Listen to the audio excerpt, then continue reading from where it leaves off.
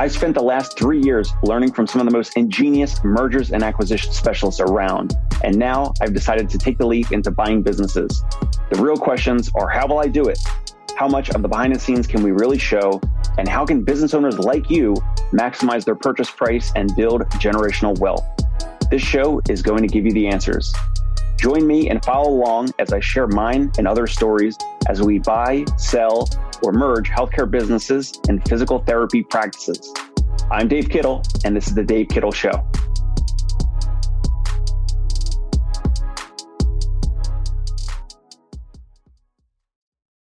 Hey, in this episode, we are going to be covering a crazy statistic, a crazy fact that 8 out of 10 physical therapy private practices that go on market will not sell. We're going to get into that and more. This is Dave Kittle on The Dave Kittle Show. I am the owner of Concierge Pain Relief Home Physical Therapy in New York City and also the CEO of the Fieldmaker Group. We're currently acquiring practices in the New York and New Jersey area. Let's get right into it. This is a solo episode, just you and I here.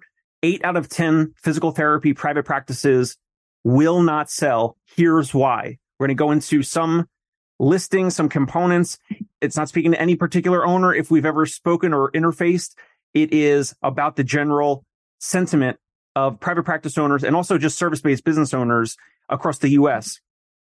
Oftentimes, many owners, and here's the biggest component, many owners have an unrealistic expectation on the value of their practice. Many owners have an unrealistic expectation on the value of their practice, which is why we're putting out a lot of free content, hopefully valuable content, or that you deem valuable. And many of the things that we cover that get the most views and clicks and downloads and listens and watches are episodes on this show around valuation and how much is my physical therapy practice worth? How much is my business worth?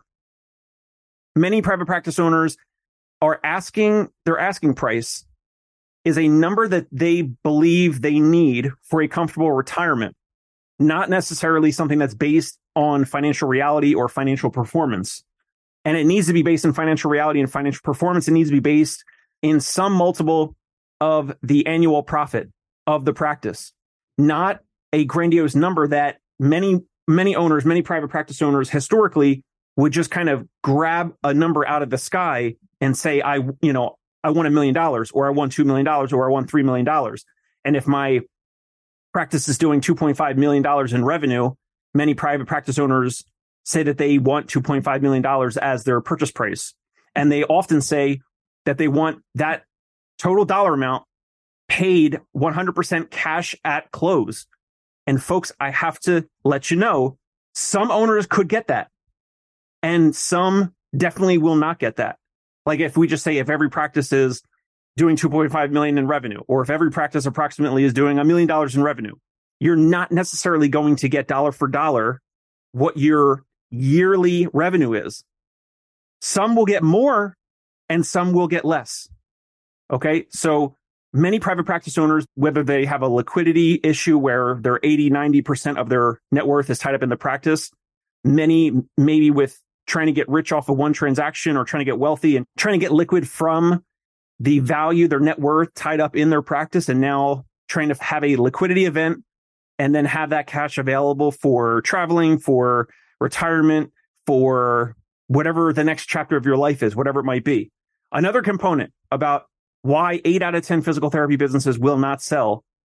Another component that owners who negotiate on their own without advisors or without wise counsel, it often takes longer. This is our experience, and this is the experience of many other of the buyers across the U.S. that I'm speaking with. And there's enough private practice owners to partner with, and there's enough private practices to potentially acquire or partner with. So yeah, there are competitors, but some of these buyers we speak with, we interview on the show, and they will agree that it will typically take longer. It can take longer if a private practice owner is negotiating on their own instead of having a broker or advisor or wise counsel. And that wise counsel could be your financial advisor and or your accountant and or a lawyer, or 2 or 3 of those folks, or 4 of those folks, if you're including the advisor or the broker, where the broker or advisor is getting a percentage, in some cases an investment banker, but where those folks are getting a percentage of the purchase price. Now, if a broker is involved, if you are a private practice owner using a broker, retaining a broker, the owner may, in some cases, the private practice owner allows the broker to list the practice on one of these websites. You have to sign an NDA and get the confidential information memorandum, get the private package of the information of this private practice that's being listed by this broker or advisor. And oftentimes what we're seeing is that the broker or advisor will list the private practice with an inflated adjusted EBITDA or an inflated total purchase price, an asking price. They will inflate the total asking price when it comes to comparing it to current market rate and other comparables, other comps, other comparables of other, what's the dollar amount that other private practice owners have sold for in your region or in your state, in your area, your size, your scale. And many times other buyers will agree that if it's listed with a broker or advisor, you're going to be paying the broker or advisor 5, 8, 10% of the total purchase price. So therefore, many times, either the private practice owners themselves or the broker advisor will come up with a number of what your private practice is really worth, like the adjusted EBITDA after add backs and all that. Take that X asking price and then add an additional 10% or more on top of that, because the private practice owner wants a certain number of the purchase price after what they would be paying in taxes, after what the percentage that the broker would be getting on the purchase price. Does that make sense? Hopefully that makes sense. And then you can imagine that if the private practice owner knows, okay, if I'm selling for, again, $2.5 million, and if the broker is getting, depending on the broker or advisor, 5%, 8%, or 10%, then you're getting 80 or 90 or 100% of that dollar amount cash to close. Depends on the buyer, depends on your practice and the financial performance. And then you're going to be taxed on the total dollar amount. So you got to take away the taxes. You got to take minus taxes and then minus the broker fees, minus lawyer fees, legal fees, etc. Right? And then that number is a lot smaller than the 2.5 million that you sold for, right? Obviously. And so therefore, many private practice owners and or brokers will inflate, they will overinflate the asking price. And so then when we come in, prospective buyers, potential buyers, or other buyers, whether small PT owner groups, local, regional, or corporate buyers, private equity backed buyers, regardless, we're going to be evaluating the practice in a similar type of framework. And we get scared off, or we could get scared off, if we see that this practice, this X practice, is listed with an inflated dollar amount. And then we're asking, can you justify it? Or how did you come up with this number? And then we do our adjusted EBITDA calculations. We're looking at accounting. We're looking at the line by line dollar amounts, the inflows and the outflows of the practice. And we come up with a number. We come up with an adjusted EBITDA number and, net profit and some of those add backs we talked about. And then your side, the private practice owner with the broker or advisor or themselves plus their accountant or lawyer, or with their broker advisor and or accountant, lawyer, or financial advisor, their corner, their team, your team. And we come up with an adjusted EBITDA number of what we would, maybe a sliding scale. Here's the price that we would love to get this practice at. Here's how much we would love. It would be a slam dunk. And then here's the top end of where it would get risky. And we would think that we're getting too far over the head of our skis and it would just be too rich. It would just be too many dollars to buy for this practice. And if it's outside of that, that's how private practice owners and many other service-based business owners will scare off potential buyers. And that is another huge component as to why 8 out of 10 service-based businesses and 8 out of 10 physical therapy businesses for sale will not sell or may not sell. Or they're listed on the market with a broker or advisor for 1 year or 2 years or 3 years. Another component, owners putting too much weight into goodwill or intangible assets of the practice. Goodwill, meaning they'll say, oh, well, we treated, we've been in this neighborhood for 22 years and we've treated X amount of thousands of patients and we have 100, 200, 300 referral sources, whatever it is. Or they'll say, we don't do any marketing. So if you guys did some marketing and some online marketing and we don't even have a website, or we have a website and we don't even touch it, or we don't do social media. So if you did social media, or if you did online ads, Facebook ads, Google ads, you guys could really blow it up and you could really grow it. A lot of buyers, I have to tell you folks, a lot of buyers are not going to be buying that because those buyers will have to put their time, money, and effort into those tasks. So we're going to pay you that extra, potentially over the top component of goodwill and you want it cash at close. And then we then have to pay extra money, time, and effort to implement the potential upside, to get potential upside. You see how there's like a little bit of a disconnect there, or a lot of disconnect there?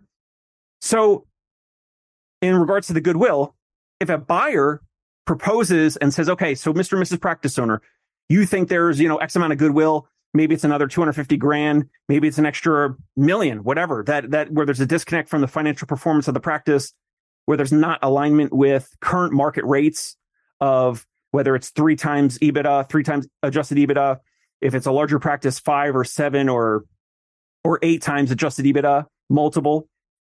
A buyer might propose an earnout component that puts some value on the goodwill. And then the owner might say, well, no, I don't want it as an earnout. I want that value of the goodwill. I want to be paid for the value of that goodwill as part of the cash at close. I want it all right now. And then buyers like us and other buyers will say, well, that's going to heap risk on the table for this transaction. We would like to de-risk the transaction by saying, okay, if you think there's an extra $500,000 worth of goodwill that's not backed up by the financials of the practice, that you think that we could monetize or you think that we could grow or whatever, then maybe we would add it as an earnout or some type of component where if we grow the practice, if you help us grow the practice to another milestone, another extra 500 grand in revenue, another million in revenue, another $750,000 in additional profit, whatever the dollar amount, what it might be, those types of things can be negotiated. Then buyers will want to put that as an earnout component in some cases to de-risk the situation, also less cash at close to get the transaction done. But the buyer will want all that money. They want the value of it. They want it at the close, as you should, of course. But the nature of it is you can only demand so much, where then you might scare off potential buyers. And if you don't have flexibility, another component of this, 8 out of 10 physical therapy practices that are on the market won't sell. Another component of that, in terms of why, is owners who are not flexible. So if you are flexible, and if you do that sale of, let's just say your asking price is 2.5 million, and buyers say, all right, based on your financials, it's worth 2.5 million, let's just say hypothetically, then you as the seller, if you're saying, well, that's based off of the financials, but there's also this other goodwill that we want valued, we want the past patient list valued, we want the insurance contracts valued, we want what are some, the other maybe intangible assets of the practice, like the location and the parking lot and things that are like a moat around what keeps this practice insulated from competition and those types of things, or other intangible assets that are not on the balance sheet, not on the profit and loss statement.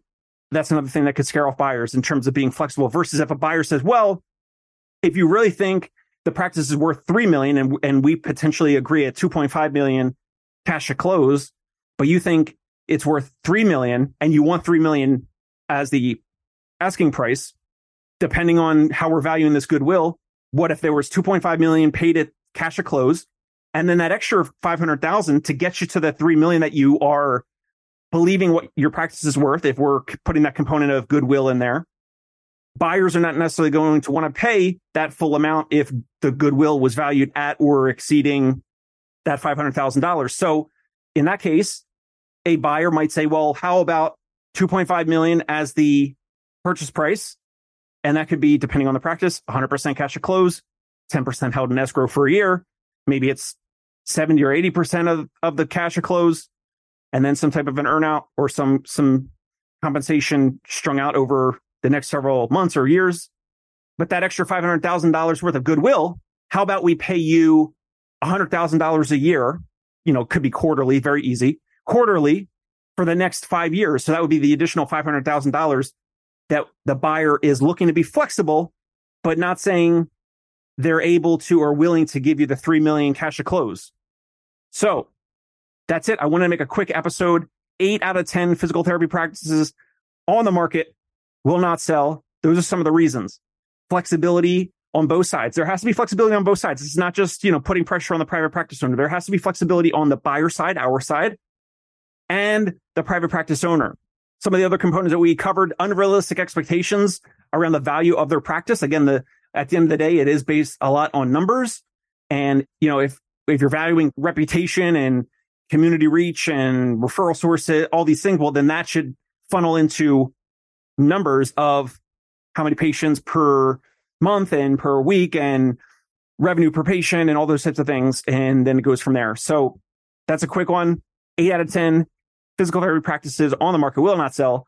That's it for now on the Dave Kittle Show. Catch you next time. If you find this valuable or insightful or helpful, copy this link, this iTunes, Spotify, YouTube link, whatever, send it or text it, email it, whatever. Send it to one colleague that you met in physical therapy school or met in college, undergrad, graduate school, met at a industry conference, online, etc.